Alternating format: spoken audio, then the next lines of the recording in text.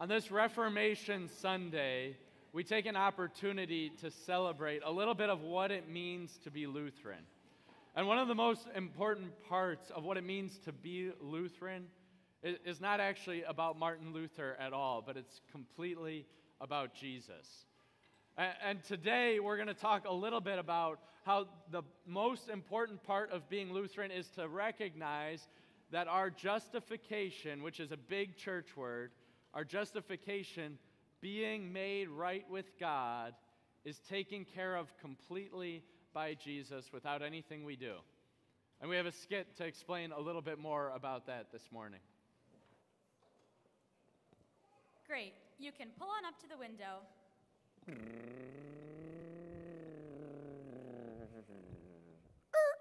All right, well, what do I owe you? Actually, I have good news. Your order is paid for. What's that? Come again? Your order is paid for. A driver ahead of you paid your bill. Ah, come on, really? Really, I'll just finish boxing up your donuts. No. I'm paying for it. Here's my card. Sir, you can't pay for it. It's already paid. What do you mean I can't pay for it? It's already paid. You don't like my card? That's fine. I've got a checkbook. But that's not the... Look, there's nothing to pay for. Your balance is zero. No.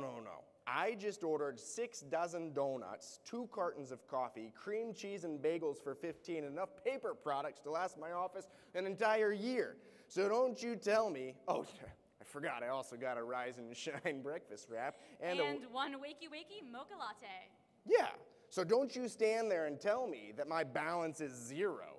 You had a balance, but someone else paid for it. Well, unpay it. Unpay it? I can't just unpay it. Look, I don't have all day. I just want to settle my tab and get on out of here. Are you even listening? Your order is paid for. It's settled. All you have to do is say, okay, and take it. That's a downright insult. I work too hard day in and day out to let some random yahoo come in here and pay for my donuts. Sir, I don't think that... Who does this guy think he is? Implying I can't afford to buy my own lousy wakey mocha latte. Sir, I don't Do you see this card? It's not even the company card. This is Stan's card. This breakfast is on me. Well, actually, it's not. It has to be on me. That's the whole point. I work with a team who thinks I'm too tough to work for. But this is how I prove it. This is how I prove that I am a nice guy. Oh, be quiet! Sir, you're holding up the line. Now you listen to me. I am a nice person. I do good things. And you know what else? I can pay for myself! Okay, look, mister, you need to move along. Here's your order. No, this is ridiculous. I'm leaving. I'm going to a place where I can pay my own way. Okay, have a nice day. Hi, you can pull on up. I have good news. Your order is paid for.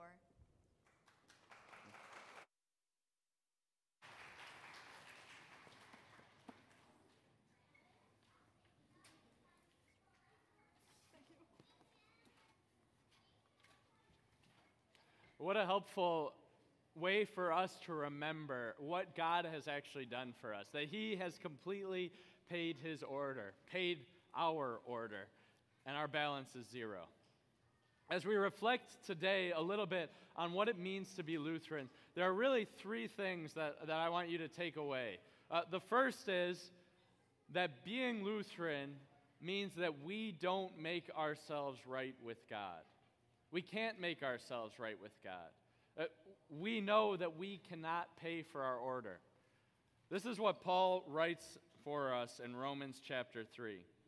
He says, by works of the law, no human being will be justified in God's sight, since through the law comes knowledge of sin. And later he says, all have sinned and fall short of the glory of God. We can't make ourselves right with God. And the skit shows us a little bit of how ridiculous it looks from God's perspective when we try to make ourselves right with Him when the order's already been paid. But in our lives, I think there are a lot more subtle ways where we've seen this perspective play out. And it doesn't look quite so ridiculous. Every time somebody says, well, I know I'm good with God because, well, I'm a good person, or I'm a nice person. Or every time that thought goes through our head that we want to bring our children to church and we want to make sure to raise our children in church so that they can become good people, nice people, good citizens, rather than so that they can know the great gift of God through Christ Jesus. Or even sometimes it can be more subtle than that. As we begin to try to measure our Christianity by the things that we do. As we try to measure, well, I'm a Christian because I go to church regularly. And even here at the end of that sermon series we've been doing on the other side, and when we've been talking about measures, I want to remind you that the measures we talk about are not to measure whether or not we're a Christian. It's to measure what life looks like specifically in this community of St. Luke's. But if we're going to measure what it looks like to be a Christian,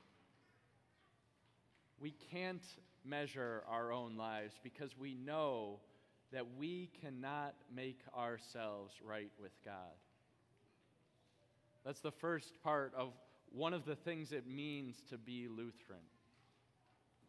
The second part is that we know that Christ does everything to make us right with him.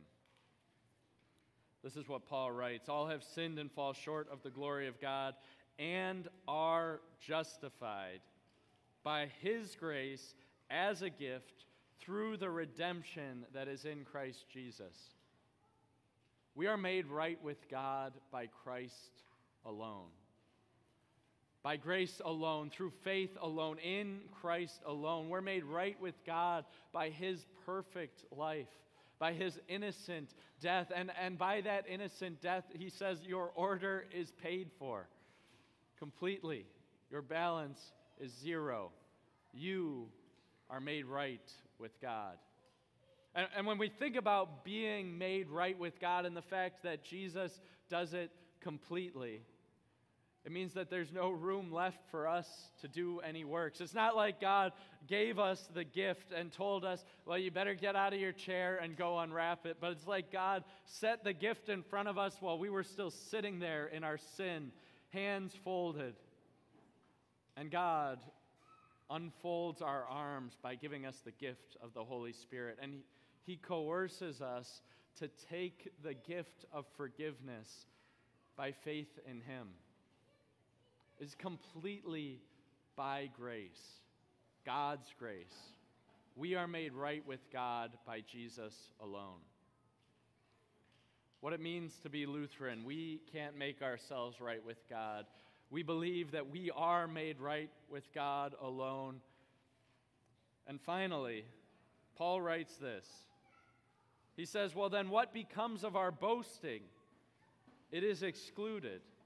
By what kind of law? By a law of works? No, but by a law of faith. For we hold that one is justified by faith apart from works of the law. Boasting is excluded. That's the last part of what we're talking about when we say we are Lutherans. It means that our boasting is excluded. We can't say that we did anything special.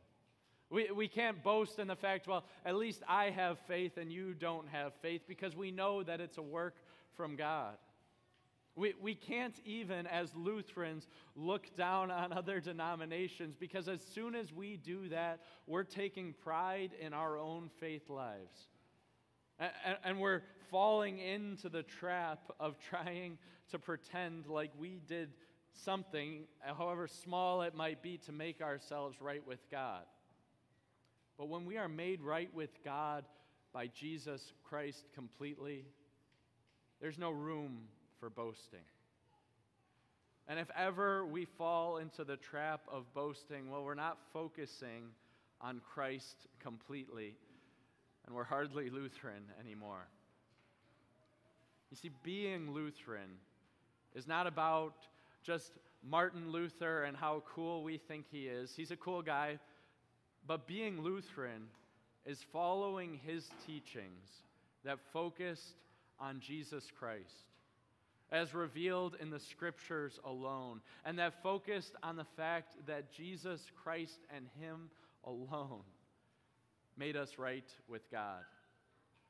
We can't pay for our order, and we certainly can't boast in the order that we've paid for, but we can trust in Jesus and trust in the fact that we are made right with God by Christ alone.